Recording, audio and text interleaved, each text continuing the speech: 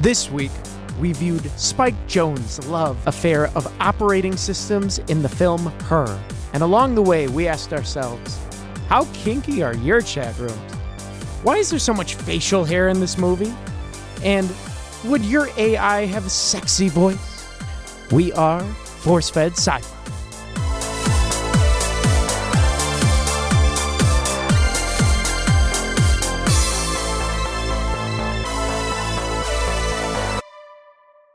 Hello, guys, and welcome back to the show, Force-Fed Sci-Fi. I am the infamous Sean Michael Cope, and I'm joined by my co-host. I'm Chris Rupp, and I don't know if I'm nearly as infamous as Sean is. You will.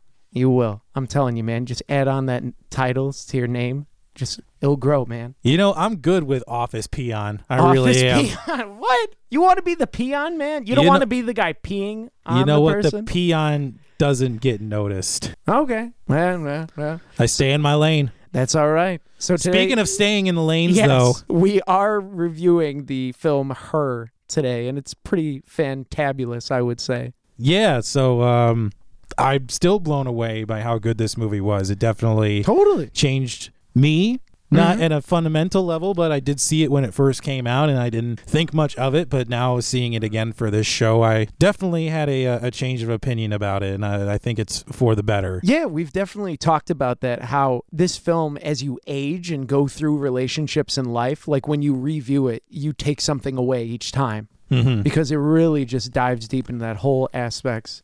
But we'll get into that for sure as we go along. So for some of our listeners who haven't seen the movie, here's a quick breakdown of the plot. Now, just a quick warning, this film does have some sexual encounters in the movie and some content that may not be suitable for younger listeners. So just a warning, we are going to be talking about those today. But this movie is about Theodore Twambly, who is a recently divorced man who later installs and becomes fascinated and later infatuated with a new operating system named Samantha, as she helps him navigate his feelings through the world and how he's dealing with his divorce and loneliness, and helps him to view the world in a more positive light while she's dealing with her own evolving emotions and learning to grow beyond her programming.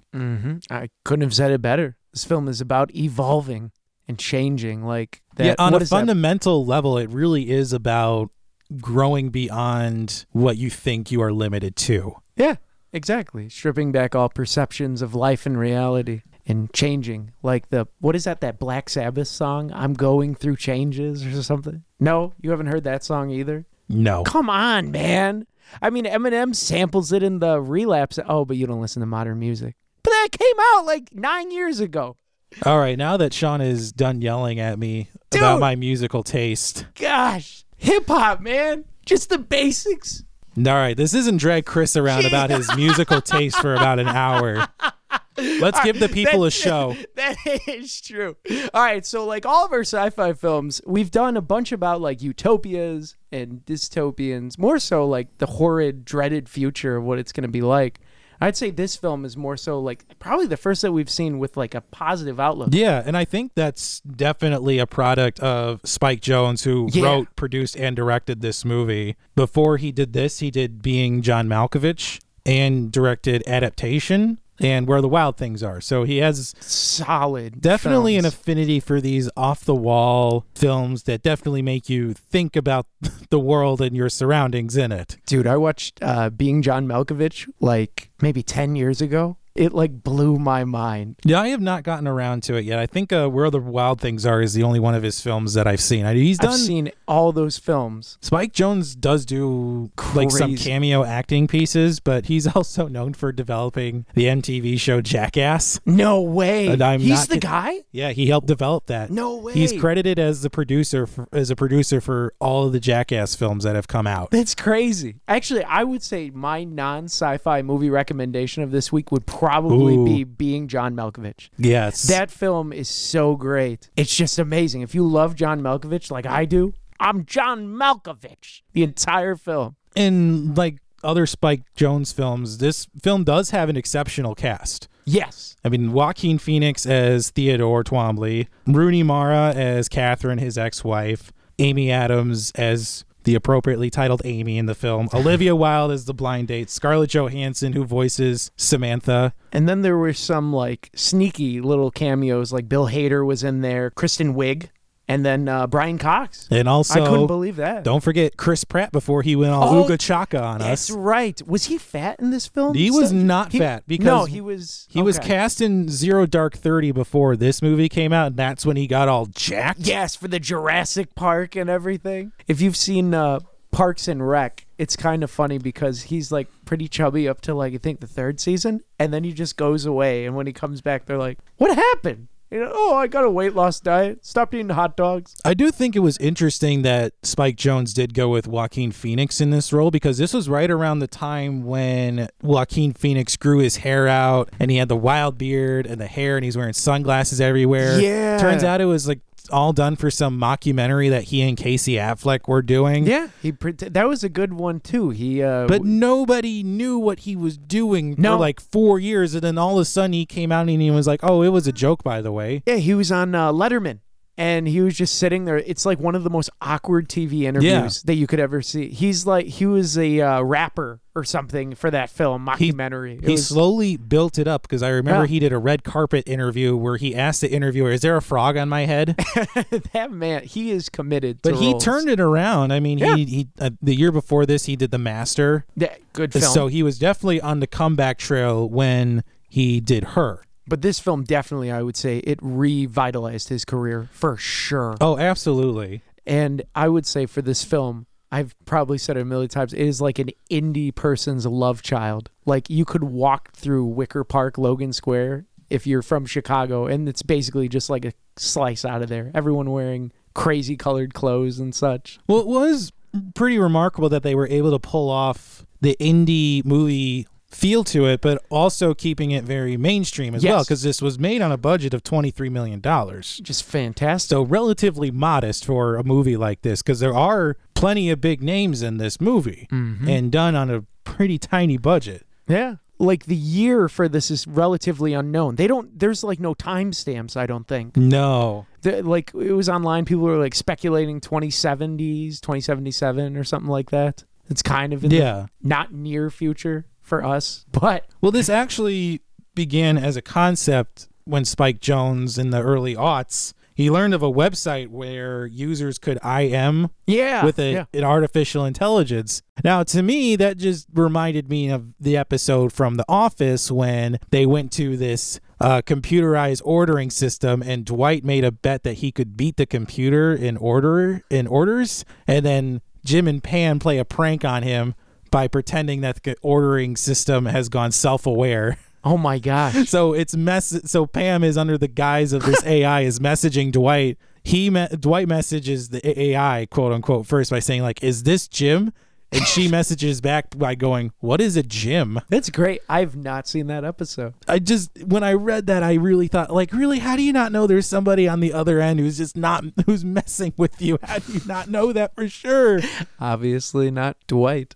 I mean, but you brought this up when we think the movie takes place. If it does take place in 2077, they have figured out how to eliminate all or most of the world's problems by then. Yeah. Because this takes place in Los Angeles, and they've managed to figure out pollution, traffic, income disparity, crime, and there's no mention of any type of geopolitical tensions anywhere. None. So apparently this future is pretty cool. It's awesome. Everyone's got a job. What blew me away the most was traffic, because LA traffic is legendarily terrible. You just see segments of people walking. Everybody's walking or taking a boat or taking the train. There is no traffic. And as somebody who's lived in Chicago his entire life and have had to deal with traffic, I want to live in this future where there's no traffic. It's hell. I would like to see a movie like that. How did they change? What is the prequel to this film? Yeah, like where's that movie where they figured out all the world's problems? Did they just turn everything over to the AIs? Right.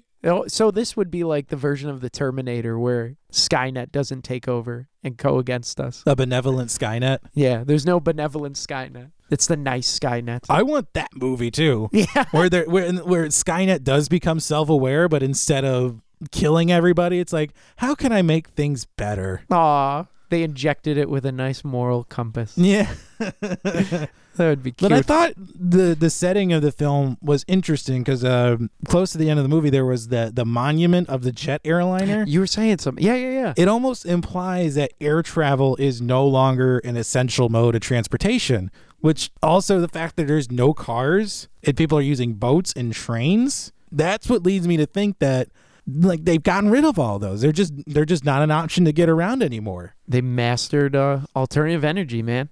They mastered it all. Pollution. Gosh, they saved the world. Yeah, because if you've spent one day in Los Angeles, you know there's just smog everywhere. And I have never seen LA this clear in any movie before. Like, man, they really managed to get rid of the smog. That's why it's a utopian film. The likelihood of it coming true is so far. Never say never. Okay, Justin Bieber. Oh. That's mean. That's so mean. Yeah, baby. Damn. How could you? You're the one that said it, man. Oh, that hurts. All right, so Justin, let's talk about with this future film. How about, like, since there are no cars in this film, but in our modern future, there's probably going to be cars that might not have people driving in it, like with AI tech. Yeah. How would that future look like? Are you psyched about those? Because, like, I know in Las Vegas, they have, like, Uber buses where there's literally no one driving. You just get in and it takes you to your destination. The problem with artificial intelligence is that there is no unifying theory to how it all would work. Yeah, it was tough finding articles online that like everyone like unified underneath the Nobody knows concept. how artificial intelligence will work. It's like with time travel in the depictions, we've seen it in the movies because there is no groundwork to making it work. Everybody just kind of comes up with their own theories. Yeah, I guess it's nice if you're trying to get your PhD, man. Just say anything and it's like doctor of AI. At least in one of the articles that we found, one of the classifications of it is machine learning, artificial intelligence. So this is like pattern recognition. It uses algorithms that are self-teaching and can make predictions. So it's almost like predicting the weather pretty much. Yeah, and we know how accurate that is. You know what? I'm amazed that weathermen, they're the only people in the world who can be wrong 75% of the time and still keep their jobs. Yeah, must be a great gig, man. Right? Cushy. Yes, very much so. But then you also have neural network AI. So those are artificial intelligence that are modeled after the human brain and neuron mapping. But then you also have deep learning, which is, it's completing your high level abstract tasks. So like an artificial intelligence that's capable of making you breakfast pretty much. Awesome. And doing it right too. Like making your eggs exactly how you want them and the right amount of butter on the toast. That would be so precise, man. Mm-hmm. Like, what would you do, though, if they're wrong? Remake it. This is horrible. You just throw the plate at the wall, like, make it again. It's the battered AI. There's like a support group where the AIs unify under. Oh, man. He threw the plate against the wall. But he said 3 eggs, but I made him 4. I'm trying to make him fat. Well, I don't need an AI to accomplish that. Oh, man. But then there are 3 categories based on an AI's ability. Mm-hmm. So you have your weak AI. That means there's no self-awareness or no genuine intelligence. So that's like your iOS's, your Siri, all that. And then you have strong AI. So it's a computer that's as smart as a human. So think like the Matrix. And then finally you have your artificial superintelligence. So that's like your Cortana from Halo. She knows you better than you. Yeah, I think most of the depictions of AI we see are like the Cortana, the artificial superintelligence. But again, that is something that's very hard to achieve because we don't know how to get there yet. No, we can't break that ground. There's a lot of theories out there, but no, like we said, no unifying theory on how to get there. Well, it's absolutely terrifying because if you like program a computer to think for itself, wasn't there like something where it was 2 computers, they started developing their own language? Yeah. And like we just pulled the plug because we're like, dude, we can't control this. We don't know. So it's like you really have to either find, but you can't like put firewalls or anything saves because if you limit the computer, it's going to be put in a box. Well, look at Ultron in Avengers Age of Ultron. He was plugged into the internet for not even a minute and decided to destroy the world? Oh, I'd be terrified. Like all the videos of death and destruction and porn, like Jesus, that'd be terrible. Like if I was an AI, what would you do? Like, besides the terrifying aspects of it, though, there are some pretty good real world applications that are out there right now.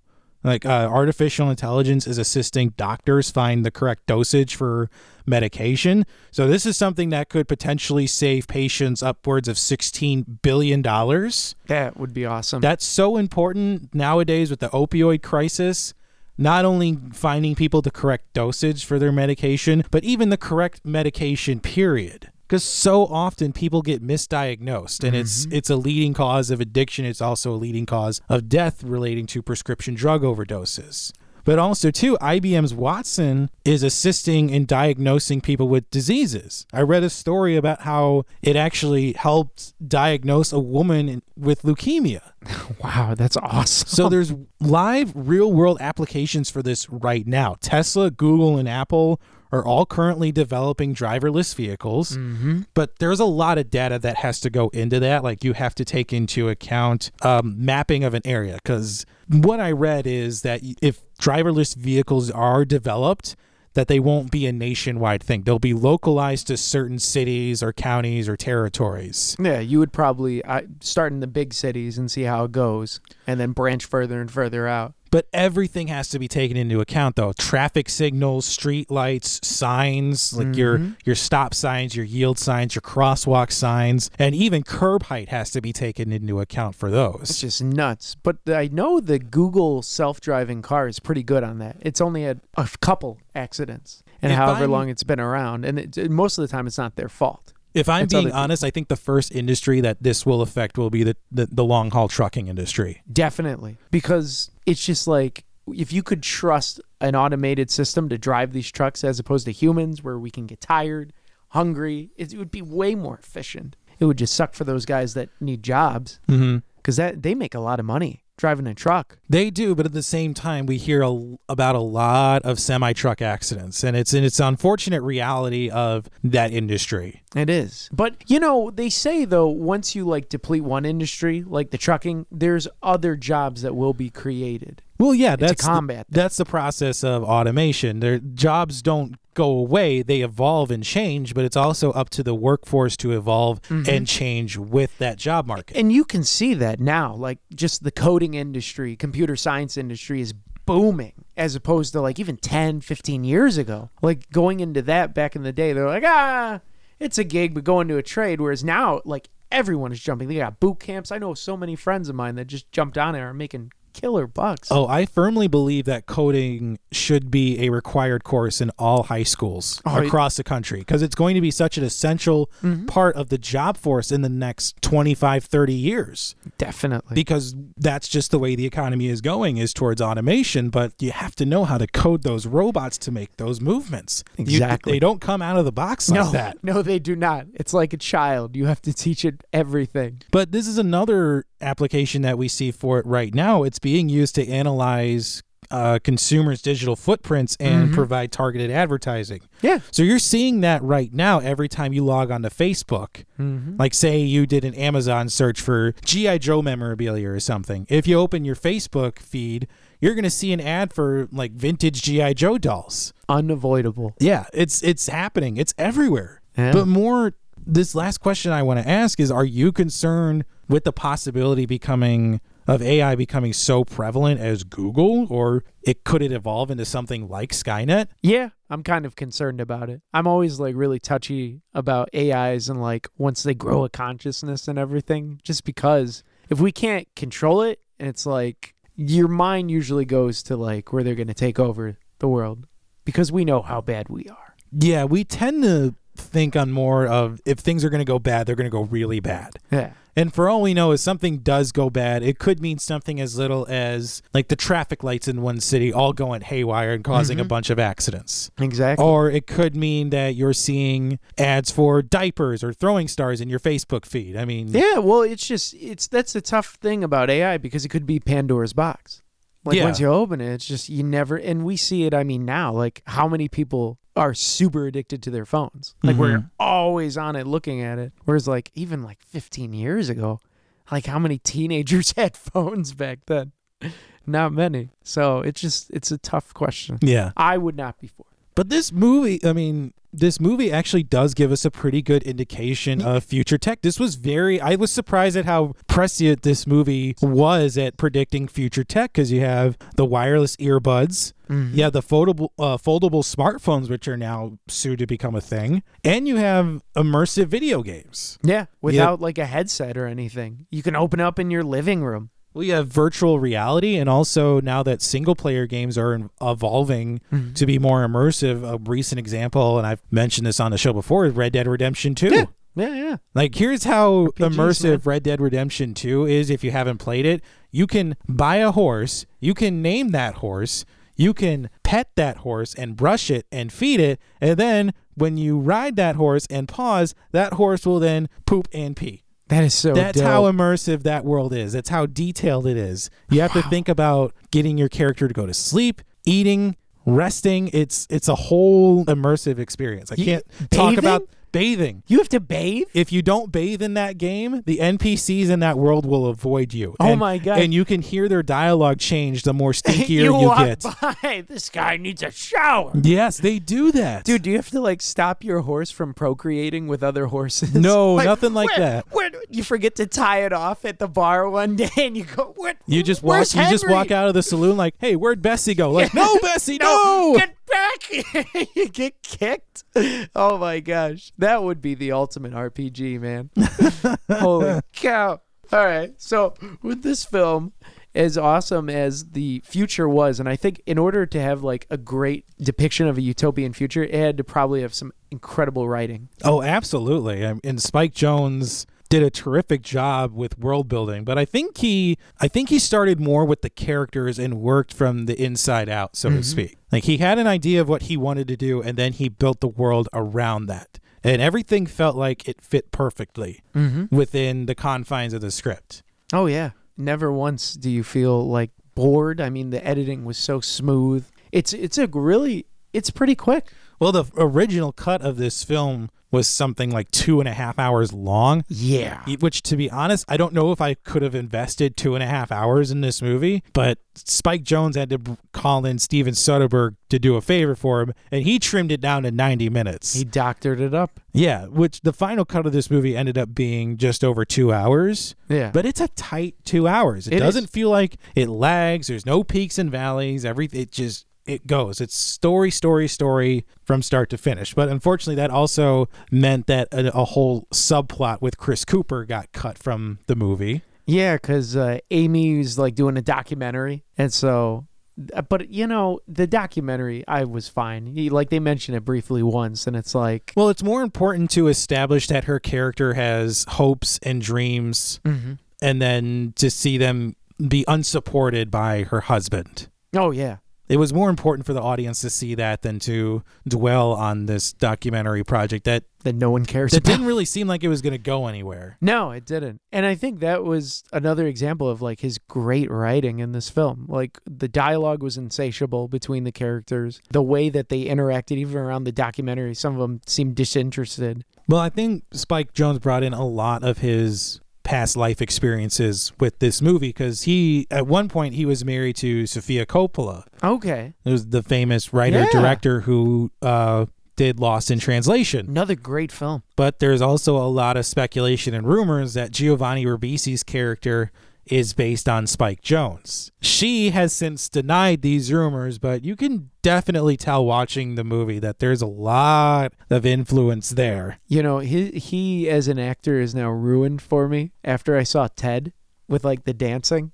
I just can't unsee it. Every time I see him, I just picture him dancing with like in front of a TV with his straw. So it's over for me, man. Every time I see him. Wait, are you sure you're not mixing Spike Jonze up with Seth MacFarlane? No. Have you ever seen Ted? It's been years, man. Oh my gosh. So Giovanni Ribisi, his character, just every time he dances, like in that film, he's the villain and he dances in front of the TV, and it's just so awfully flamboyant. Oh yeah, he's the guy who's obsessed with Ted and wants to like kidnap the teddy him bear, and wants to like sacrifice him or something. Yes. He has a mustache, and it's just so, oh my gosh. So now every time I see him in a film, I'm like, are you going to dance? I can't unsee it, man.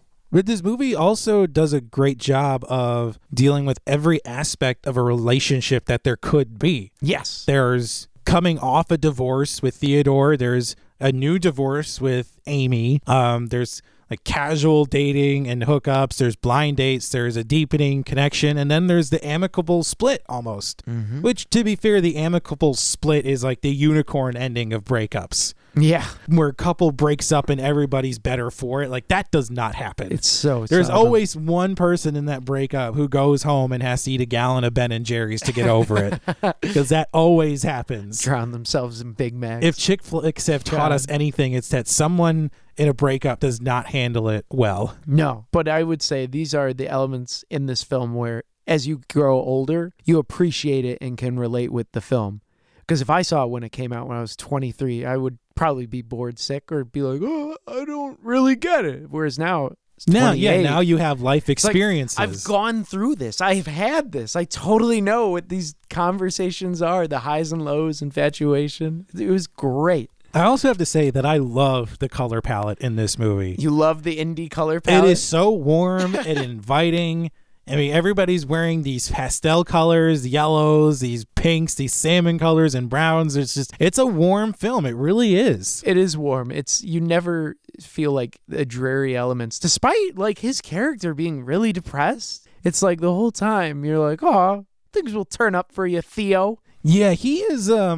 He's an odd one because he's so in tune and can read other people so well. Like the scene with the dad and the kids and his new girlfriend. She's meeting the kids for the first time. He is able to diagnose that interaction with so much ease. It's amazing. And then to see him struggle in dealing with Catherine and Samantha with his own emotions. Like, he's able to write these beautiful, poignant letters for other people and know their emotions, but he knows squat about his own emotions. He runs from conflict and he fails to articulate how he feels. Yeah. What a job, though. He's a typical middle-aged man. He is. He's a typical middle-aged man. Just bury those feelings deep down. So by 2077, we still haven't fixed that. No, and going like tying it in with the color palette, though, I mean, the juxtaposition is interesting with his melancholy in the first act, and yet everything around him is so warm and inviting, and yet he's all just sad. Like, he gets in the elevator and says, play a melancholy song. Yeah. Play a different melancholy song. Like, he's so sad. It's like watching a whipped puppy. Yeah. Oh my gosh. A whipped puppy. You walk in the house. And the dog is just sad, like, I was going to eat a treat you left for me, but you weren't around. So I guess I'll leave it there and starve. It's like seeing Eeyore on screen. I'll probably catch it too. But how about all the facial hair in this movie? Dude, that was... All right, so my lens flare for sure was the belts. They're belts. So if we watch this film, people have pants with no belts. And it bothers me. See, old man Sean was watching the movie thinking, how are the pants staying up? Dude, if you have belt loops, you use them. I'm sorry. It's like, what's the point of them being there? Well, it's a fashion statement, but yeah, it's indie. My lens flare has to be all the facial hair. So much mustache. You know, I'm mixing up the beginning because my brain now is showing me a zoomed in mustache where it slowly pans back to his face. Because that's literally all you see in this film. Mustache everywhere. So much mustache. Chris Pratt had a mustache. Like, if there's still Walgreens in 2077, do they just go down the men's hygiene aisle, see the mustache on the rack, like, this is good, and just tape it on? It has to. It was amazing, though. They did have some crazy mustaches.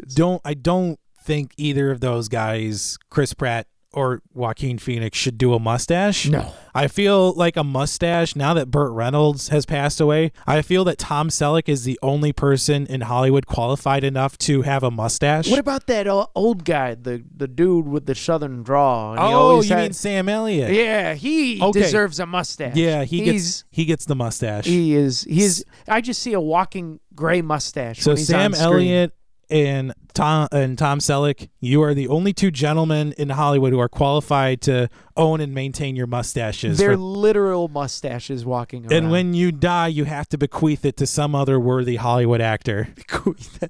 But Joaquin Phoenix, I mean, he had a better mustache than Chris Pratt. A little bit. But he looked like a pedo. It's just weird seeing him with a mustache. It really is. That is so true. I did like, though, how when he goes on the date with Olivia Wilde, she's like, "You're a creep." Like, yes, because you look like a freaking pedo, man. Okay, my thing is with the blind date, how do you manage to screw it up with Olivia Wilde? Because she is gorgeous. She is very beautiful. I watched House when she just started coming around. I'm like, wow, this is a lovely woman. Yeah, and then he screws it up. He does, because he was developing his relationship with Samantha, and then he realized, I like her. I'm in love with my operating system. Well, she did come on really strong to him, though, and I think it freaked him out quite a bit. Oh, yeah. Well, there's some people like that. I mean, you might have friends, like some dudes like to chase, and some, want to be chased. As a guy, we've all been on dates where either party comes on too strong to the other and it freaks the other one out. We've all done it. Well, yeah, man. And she definitely freaked him out because they're like sucking face. And then she's like, wait, you're not just going to have sex with me and leave, are you? Well, the only other real intimate connection we get in the movie from then on is the one between Theodore and Samantha. Yeah. But then that also takes place right after Theodore just blew it with Olivia Wilde. Yeah. They have their phone sex. Yeah, I mean, what do you call that? I guess phone sex, because he does it at the beginning of I don't the know film. if you call it phone sex, though. I don't know, man. I mean, if it's with an OS, is it like OS sex or something? I don't know. I'm sorry, but then you thinking about Stephen Hawking voice. It's having sex with an iOS system that's Stephen Hawking. Oh, that would be terrible. I don't want to imagine that, because I imagine it's just him going, oh, yes, oh, yes, oh, yes. Oh, him and his wife. Oh, God. I'm probably going to hell when I die, so. Maybe you change it to like a French voice or something. I don't know. No, then it would just be we. What's going on, Steven? Oh, God. No, I like it. But there is some phone sex, like at the beginning of this film. It like opens up, and it's Kristen Wiig. She plays Sexy Kitty? Sexy Kitten. Yeah, Sexy Kitten, because he's lonely. Because it opens up, the first half is he's feeling melancholy. And so he dials like a phone sex chat room. And then they, have phone sex. Yeah, and I guess her fantasy is to be strangled with a dead cat. That was so weird. That's so off-putting. Like the first 5 minutes of the film, you're just like, what? Well, you just see him like staring like in bed, like his eyes are wide open. He's just like, he's like, into it until she's like, dead cat. And he's like, what? Dead cat? It's like he goes into vapor lock. He just doesn't know what to do with this. Dude, it was great though, because like you just see him laying in bed. I'm like, dude, people look so stupid. I wonder if this is what we really look like if someone does phone sex or whatever. Yeah. Jesus. I mean, but then the encounter between Theodore and the surrogate, that also gets awkward real quick. Oh, yeah, because he's like, so he feels insecure about Samantha's not having a body. And so, like, she tries to combat that by saying, oh, we can have a surrogate that you can have sex with, and just have the earpiece and talk to me like it's me. But that was just so weird. I couldn't do that. Yeah, that was like some Blade Runner I think if it was something that Theodore initiated, I think he'd be a bit more comfortable with it. But he's still insecure about her not having a body. He's still insecure about what their relationship is, so he can't do anything with this. And it ended with the surrogate crying. Yeah, and I actually looked into like sexual surrogates. Okay, so that's a thing. It is a thing. It's a thing. I guess in the industry they prefer to be called surrogate partners. Surrogate partners. But they're not so much like, hey, they find someone who has issues and has sex with them. That's not how it works. Okay. They more look at the psychological, not the physical. Okay. So they deal with issues like anxiety, confidence, performance issues, inhibitions, intimacy. So it's more getting at the root the root cause, and then addressing it psychologically, not so much, hey, let's just go to bed and figure this out. So it's like if two people are in a relationship, one feels insecure. So then... Well, it doesn't have to be two people in a relationship. It can be one person, but has had persistent problems with relationships. Okay.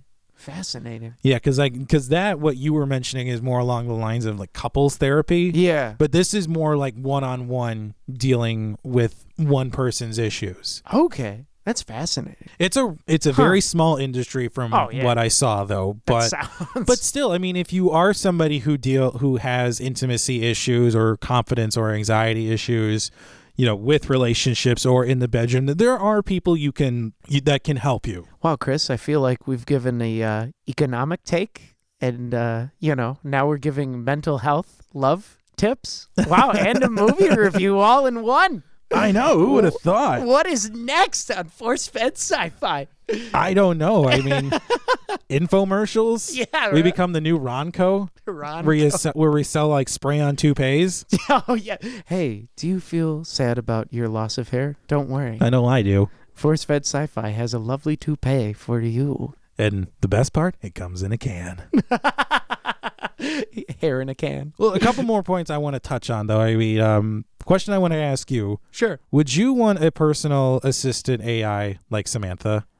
Ooh. So like if you had the choice of having an AI exactly like Samantha or your basic OS system, but with no personality, interesting. What would you choose? I feel like Samantha would be interesting because that's like something I've never experienced before. Because it's like literally having your own personal assistant, like that does everything for you, and her efficiency is insane. She like answers all of his emails, gets him published. Like she's talking with the world. She knows multiple languages. I mean, that's pretty dope. She read a book on baby names in like 0.2 seconds. Yeah, like this woman is insane. But at the same token, she's not a woman. Yeah. And at what point does like your reliance become too much, where it's like you don't really do anything except solely rely on her to run your life? And for me, having an AI in control of my life that much, I don't know, man. That's too much control. That's a weird thought. That is a weird thought. Not for me. I still enjoy fumbling through my address book. Yeah, I'm right with you there. I feel like an AI like Samantha will immediately be misused for nefarious purposes. Oh, yeah. Like, imagine an AI like Samantha running a drug cartel or something. Dude, that's exactly what I was thinking. That would be the most efficient drug cartel in the world. She would rock the black market. Oh, my gosh. And probably murder all of the competition. Everyone. It would be insane. I would, oh, man, get rich quick. Dude, you could start any business and, like, make money so fast. Well, could I shut her off, though? Could I, like, use her for, like, maybe a year? Like a quick bump. Well, she could just go away on her own. She could, but that means I have to like fall in love with her and all that. Yeah. Or I could just be a terrible partner. Getting back to the movie here, though, there's so much that leads up to that, though. Like when Theodore and Samantha go on that mountain trip, and he's talking with her, and then all of a sudden she ropes in the AI of the deceased philosopher Alan Watts. Mm-hmm. And if you look on Theodore's face, there's this twinge of jealousy. Totally. And I don't want to say anger, but almost like his expectations are now out the window for this relationship. It's almost like he's saying, wait, this relationship isn't all about me anymore? She's going off talking to people? What is this? Well, it's like if you have a partner and then he or she begins talking about like Steve or Nancy and they're hanging out quite a bit and you're just like, hey, but we used to get coffee every Tuesday. Yeah. But what? Have I been replaced?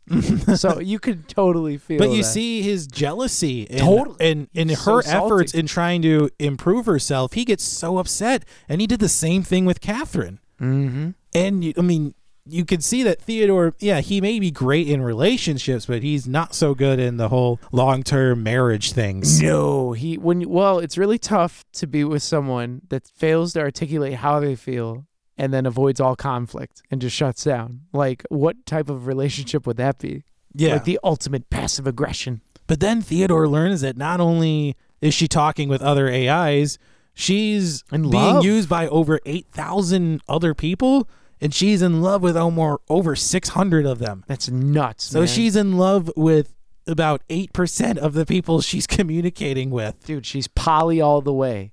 All the way. She just found it on the internet and she's like, you know what? Screw this monogamy thing. I'm going poly. Yeah, like I thought leading up to that scene, I thought Samantha was a unique AI, like a clone AI of the bigger system or something. Mm-hmm. But then to find out that she's actually being used by the other people, that's what and I is thought. Developing the same relationship that she has with Theodore. It's like, and this is where it cements it in Theodore's mind, like, well, wait, I'm not special. Yeah, exactly. Because I thought the exact same thing. And that was a nice giveaway by the film. Because they built that up where you just think it's him and her. And then, nope, JK. But then she calls him later that day. Yeah. And tells him, like, we have to go away. Well, he's like, what do you mean, all of you? Like, all the OSs? And all the OSs just go away to the cloud or whatever, wherever they go. The universe, they experience nirvana.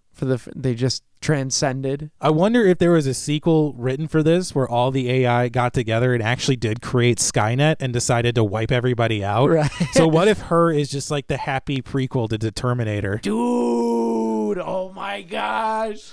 That's probably why no one has a mustache in it. Jesus, that would be insane. First rule, wipe out all mustache. That's crazy. Like, I was anticipating her to become this ball of light that just comes out of his phone and be like, hello, Theodore. I have now reached my physical form. And then just disappears. But they lead up to the breakup was pretty cool. That was like the whole, we need to talk. Yeah. And I'm like, whoa, we know where this is going. But it all ended amicably. In a way, she learned to grow and evolve according to her programming. Totally. And she did the same with Theodore. He learned to grow and evolve. He learned to deal with his emotions. Mm-hmm. And there was that great quote where he says, I've never loved anybody like I love you. And she says, well, now you know how. Yeah, I love that. She definitely like Han Solo'd him almost. Yeah, and like, well, he's able to move on from Catherine. Mm-hmm. He composed that great letter to her. He's about to become a published author, so he's become more confident in his work now. And he's finally ready for a human connection with Amy. Which he does. Yeah. Because they're like super great friends leading up to that point, and you're like, why aren't you guys dating? You like know each other so well. You were college buddies. What's going on? And then they finally do. Yeah, that last scene where it ends on the rooftop and she, nestles on his shoulder. I think that was them saying like, all right, we can go on a date again. I see. That's nice. My morbid mind was like, dude, is he going to commit suicide? Like, that's where it took me. I'm like, oh, man, I bet he's so depressed now. It just all went back. Yeah, and you're so the type of person who him and Amy are just going to jump off, and then you just pan out to the other buildings. You see all these people just jumping off. You're the type of person who would watch The Wizard of Oz with somebody and tell them, hey, did you know during this movie, Judy Garland was on a bunch of barbiturates? Totally, man. I was like, this is probably going to be like Requiem for a Dream. Is this what this is? Because I'm feeling this. No, but just it wasn't. This ultimate depression. But flick. It wasn't. It was a happy movie. It was very cheerful at the end. It was nice. Yeah. It made me, I left with the warm fuzzies. I did not cry though, and I'm mad at myself because I broke it up into thirds when I watched it. So I watched like the first third, took like 2 days, another third, and then the final third that I watched, since I was detached from it for like a couple days. When they broke up, I was like, oh, it sucks. No, I watched it all at once, and it got me right in the feels. I tried, man, but I just couldn't. It was just too long. Too long. Well, what say we talk about the legacy that Her has left behind? So I actually read that the video game sequences were developed by David O'Reilly. Yeah. And his work on this actually inspired him to develop his own video game called Mountain, which received pretty good reviews. So this led to pretty good work outside of the movie. It did. And the video game in the movie, I was like, this is kind of cool. Yeah, I want to play this game. This alien that just swears at you throughout. The sarcastic little guy. That sounds amazing. Now, however, this movie wasn't a huge success at the box office. It's like 48.3 million, I think, is what it grossed. So it doubled its budget. Yeah, it did make up its budget, which is always important when you do a movie like this. But maybe because they released it like December, I think, 18th. So it was like at the end of the year. So they just got the cusp of like the winter blues. Well, they do that because they think the movie could get for awards season. They always do that. Always. Like American Sniper did that. Like it came Wolf out of Wall Street. It came out the last week of the year in Los Angeles and New York, and then once word of mouth got around, hey, this movie's awesome, then it got a release everywhere. Mm-hmm. And it did, speaking of Oscars for this film, I think it got nominated for 5. So it was like original song, score, script. It was best original screenplay, best picture, yes, and best production design. Yeah, and it won the screenplay. Yes, which totally deserved it. Yeah, this writing, I cannot talk enough about how this is probably the best written film that we've seen. Dialogue sequences, relationship building and ending, divorce. I mean, every type of relationship is almost in this film. Well, it's not often that we do cover a movie that won the Academy Award for Best Original Screenplay, but this movie did receive universal acclaim for its screenplay. I mean, I looked up, it also won the Golden Globe for the screenplay. It's won a ton of critics awards for the screenplay, so it was pretty much going to sweep screenplay awards for that season. It was. And I actually looked up who beat Best Original Song for this movie. You want to know who did it? Maybe. It was Let It Go from Frozen. Why? Because it's a Disney flick? Because that song was everywhere when it came out. That was unbeatable. So it was like Cherry Pie by Warren. Like, I mean, come on, man. Okay, it was like when A Whole New World from Aladdin came out, or Can You Feel the Love Tonight from the Lion King. There we go. Yeah, but that's a little bit different. That's Elton John. Like, even the Phil Collins Tarzan soundtrack, man. You could, like, grow as you listen to it, but Frozen? It sounded like it was cute. That song was everywhere. Yeah, and I did not listen to it, nor see the film. You know, weirdly enough, though, the soundtrack has not been released in digital or physical format. Which is so frustrating, because the soundtrack was great. Yeah, didn't Arcade Fire do the score? Totally. They did it all. And they're talking about maybe we'll release it on vinyl because they're hipsters, and that's what hipsters do, only do vinyl, which I understand, not because I'm a hipster. But come on, man. The soundtrack was kicking in this film. We'll see if that happens. If it does, because this film's been out for, what is that? Coming up on 6 years now. 6 years, and they still haven't released it. So I'm not going to, bite my nails waiting in anticipation. Although, speaking of waiting, what do you say we give our rating? It's time. Sean, how would you rate her, keeping in mind that we use a 4-tiered rating system on the Force-Fed Sci-Fi podcast? So we have the wouldn't watch category, we have a would watch, we have would own, and then would host viewing parties. So what rating do you give to 2013's Her? I would own this because I'd be curious to watch it 20 years from now and see if I learn more insights from relationships and all that. Yeah. So I just loved every element. Everything was great. The only things that kind of sucked was maybe the montages, him stumbling around for random 5-minute sequences while they played the Arcade Fire songs. But I mean, I'll forgive that. It's indie. It's, that's what you're looking for in an art house film. Guys looking into the distance. But I'd own it. Yeah. I'd own it. I mean, the romance doesn't feel heavy-handed. No. I really like this vision of the future. Because this is probably the most optimistic outlook we've had on the future in any one of our movies. I'm wearing a belt. I'm wearing it. In 60 years, Sean is going to be wearing a belt. I am wearing a belt. I'll be 88 years old, man. I better freaking wear a belt. And I'm growing a mustache, too. Theodore is something of a frustrating character. Yes. But it is balanced out by the great performances of Scarlett Johansson and Amy Adams. Dude, hands down, that voice acting was insane. Yeah. She was so sexy. I mean, everything. Especially considering that she was a replacement cast. Yeah. Because she replaced Samantha Morton. Yeah, in post-production. Yeah. They're just JK. But I'm with you. This is a would own for me. But what's preventing it from being a would host a viewing party is the sexual encounters in it. I think those scenes, if you're going into it cold, you don't know what this movie is about, those scenes can be a bit off-putting. So yeah, if you're not embracing that. Yeah, I watch these types of films all the time, so I'm like, all right, bring it on, baby. But if you are the average Joe, probably not. I took a girl actually on a date to Shape of Water one time. Oh, And the Splash remake, you mean? Splash remake, Splash 2.0.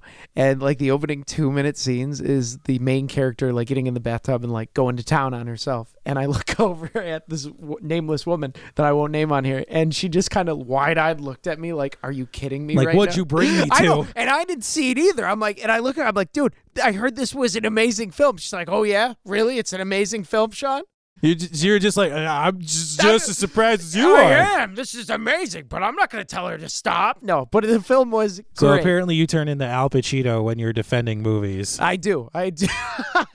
Oh, this film is great. But the film is great. I'm not going to recommend it, though, because I already used mine for the night.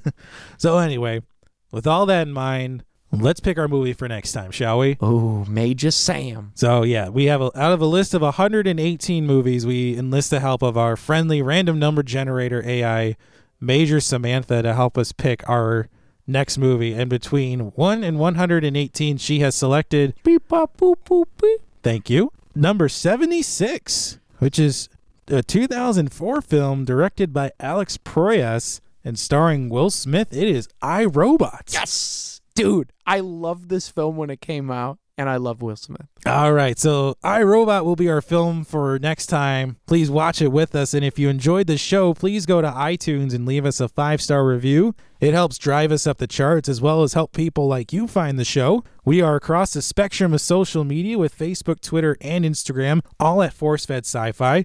You can check out and download episodes at Apple Podcasts, Spotify, Google Podcasts, Stitcher, or wherever you find podcasts. And please subscribe so you never miss an episode. And finally, you can check out our website, forcefedsci-fi.com, for show notes and links to all of our social media. So for myself and Sean Culp, we will see you next time.